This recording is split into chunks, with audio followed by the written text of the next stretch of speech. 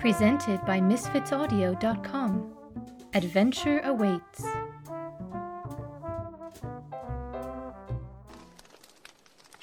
Back for more frightening tales with Creeper Ella. This next one takes place in a classroom. It was lost in the time stream, and thus I have your attention for the final evening Alley of Horror.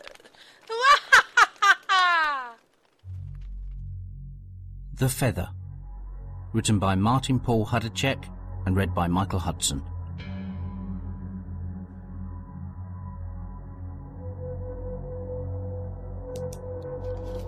Yes, I will only write for 2 of the 3 possible questions.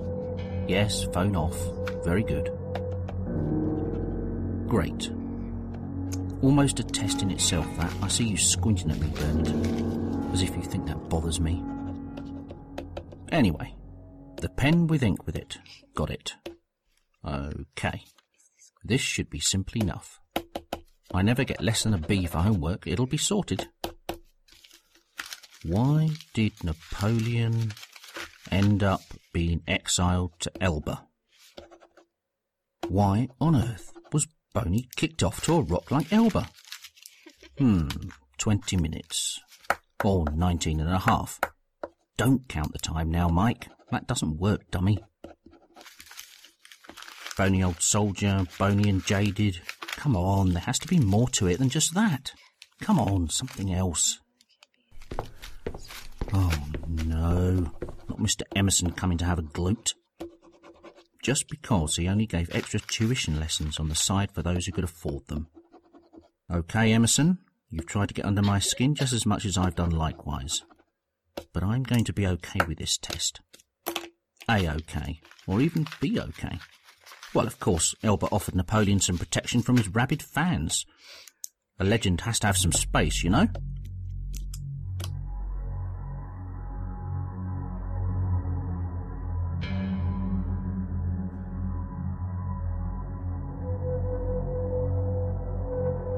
You have now reached the half stage of the examination. Oh, really? I gave myself a good 20 minutes to get this answer done and dusted. Right, now, what about this one? Why did the Allies turn the tide of the Second World War? And the other question is about Japanese samurai silliness. Is this the right examining board? I'm going to put up my hand. I want to speak. It's so starchy in here. Yes, I'm waving at you. Get over here now. That's it. Now they're going to get egg all over their face. We cannot allow you to interrupt this exam unless there is a real medical reason. Ha! I even sound better than you in my head. Should have known better. Now I'm going to be left here to rot. My pen, my spare pen, this can't be right. Hey, Jess, they won't mind if you slide me that crayon. Hey. Typical. Oh, sorry. I'll be better, Mrs. T. You know I'm a decent urchin. Maybe not prefect material, but never mind. Focus. Look away. Look deep into the dwindling pool of bee life water. Strange. I'm still staring at creaky Mrs. T and throaty old Emerson. They aren't looking at me, though they are facing in my direction. Come on, it's just a bit of nerves. Oh no, my paper's gone all yellow. What is this school playing at? And all my pens, they've gone. There's just some stupid feather now. And the hole in the desk is suddenly wider. Could all students except row X now exit in a quiet and considerate manner? Row X? What, just me and the 3 Stooges are left now?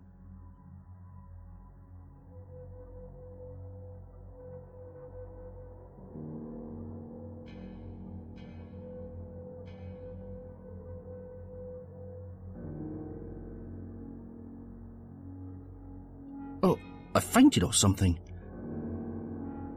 What? My feather is now just lying inside the pot. Who put it there? Surely invigilators aren't allowed to touch students' personal equipment. 11:45. Or is it 11:45 midnight? Can't see out the windows. They were all blocked up because of the break-ins last month. Look, they even have a stuffed crow just hanging off that rail for no good reason. Hang on. Is that red ink in the pot? We aren't allowed that, surely. I feel a bit light-headed and itchy. My neck is kind of funny. But on the other hand, I seem to be getting very agile, and still a whole 3 minutes. I can easily put down some more titbits. I might even get an A. Strange. The lighting seems to have changed now. Moonshine. Moonshine. The special name for the undercover agent who helped Grandad's squad. I could write it in French as well, but don't want to confuse the marker. What now? Don't you get enough jollies out of me looking like some kind of hamster in a cage? Oh, you're carrying something else now. Looks a bit pointless for an exam, but I suppose you've set a trend, so all's well. First stooge gets a sick bucket. Don't blame him. Second stooge likewise. And third stooge. What? I'm not that weak. I'm the bass guitarist with the Kicking Coyotes.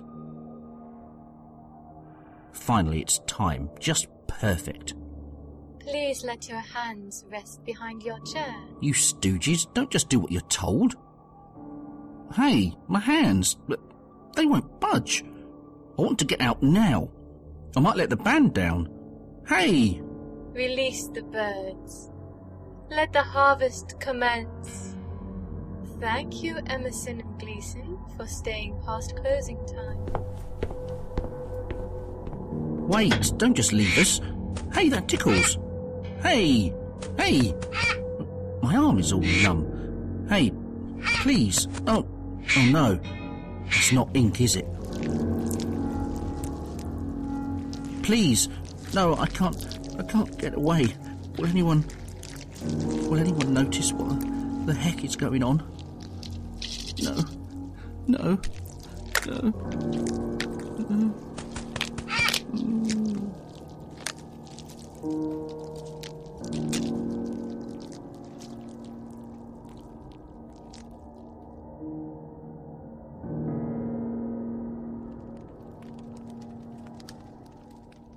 So stick around, me pretties, and be ready to be scared.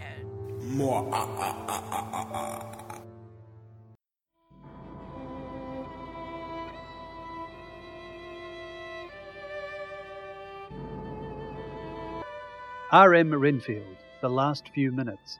Monologue written by Gwendolyn Jensen Woodard. Based on characters by Bram Stoker and his novel Dracula.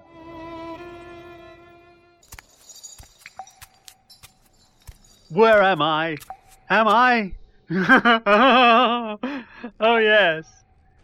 Dr. Seward's insane asylum. I live here. While I live, it's the sun, you see. The sun, what little creeps through the dusty clouds and shadowy gloom of my little cell and reminds me I have only a little while left to live. Live? What is life? Sitting here, cramped, musty and alone, laughing, crying,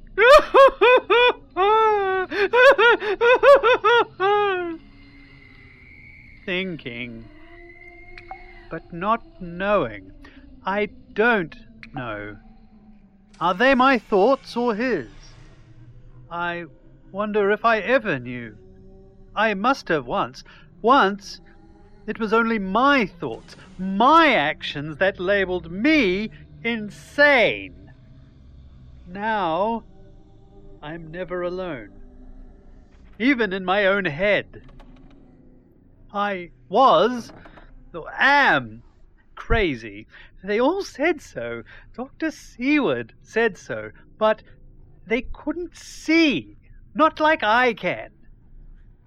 Every second, every moment, I see and have seen my life force sliding away into the darkness, dimming every time I... There, that's better. A spider, glowing with life force and tasty too. Now, my life force is his. or his is mine, it doesn't matter, as I glow stronger now. My life force is stronger now.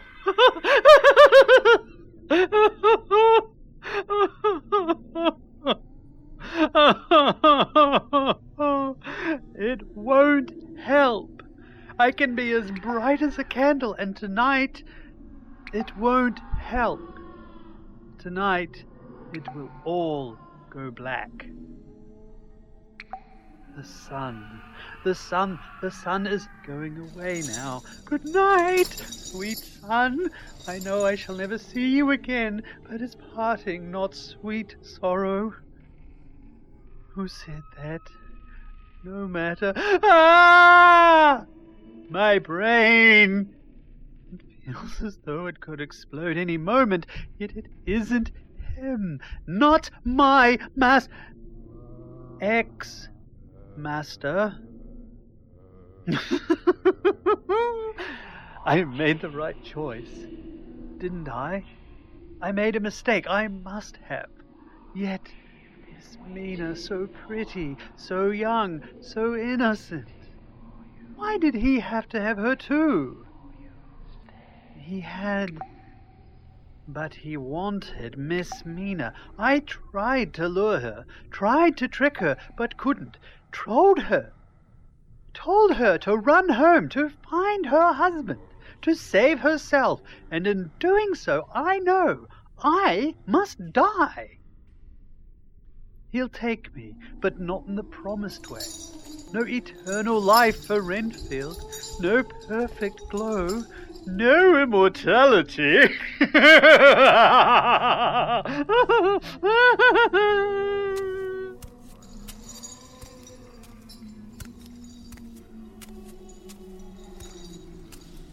The light is gone, and it's cold. So cold. Wasn't a cold day for Renfield. No, it wasn't a cold day. He is coming. Count Dracula is coming to pay me back. I can't flee. There would be nowhere to run. Fog. Oh, God, no! It's fog! He is here! No! I'm sorry, Master. Please show me mercy. I made a mistake.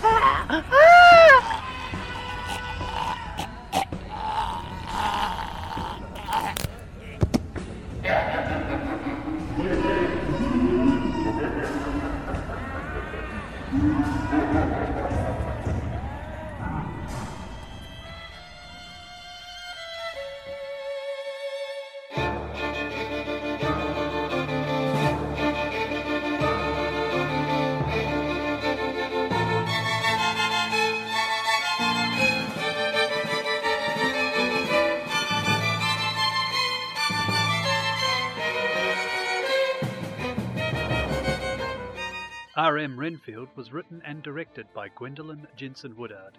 Renfield was Doug Manlin. Post-production by Paul Mannering. Music by Devin Anderson. www.podsafeaudio.com